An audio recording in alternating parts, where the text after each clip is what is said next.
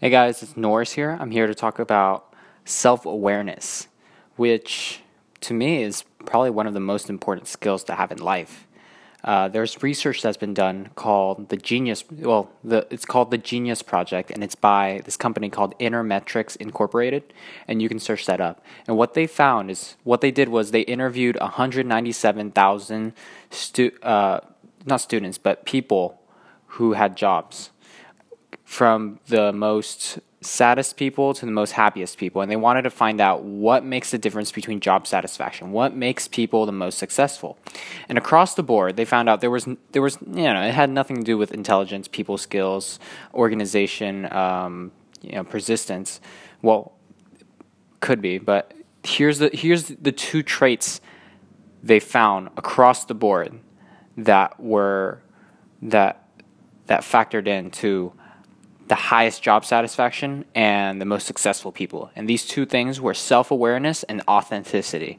Authenticity is easy. I can ask you guys, when did you feel like the most yourself? When did you feel like all pistons were firing like full cylinder? When were you, really in the zone? Everyone knows what that's like. But self-awareness is hard, because self-awareness, you have to really be aware of your own patterns, with the positive patterns, the negative patterns, the stressful patterns. But once you have that self-awareness down, well, actually it's an ongoing process, because once you tell yourself that it's down, you start slipping. So you want to attain for mastery, this ongoing process of self-awareness. And as you go throughout the journey, you'll start to understand yourself more and start to express yourself more authentically.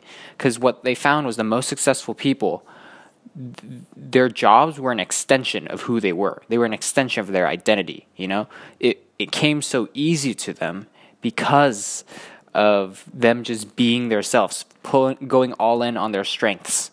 Gary Vaynerchuk always talks about, going in on your strengths as well. Tim Ferriss also talks about going in on your strengths, and this comes up again, there's a pattern here, about how you should focus on your strengths and let everyone take, your weaknesses or maybe someone else's strengths, so you can leverage that to them and let them kind of take care. And then as a team, you can kind of go forward together.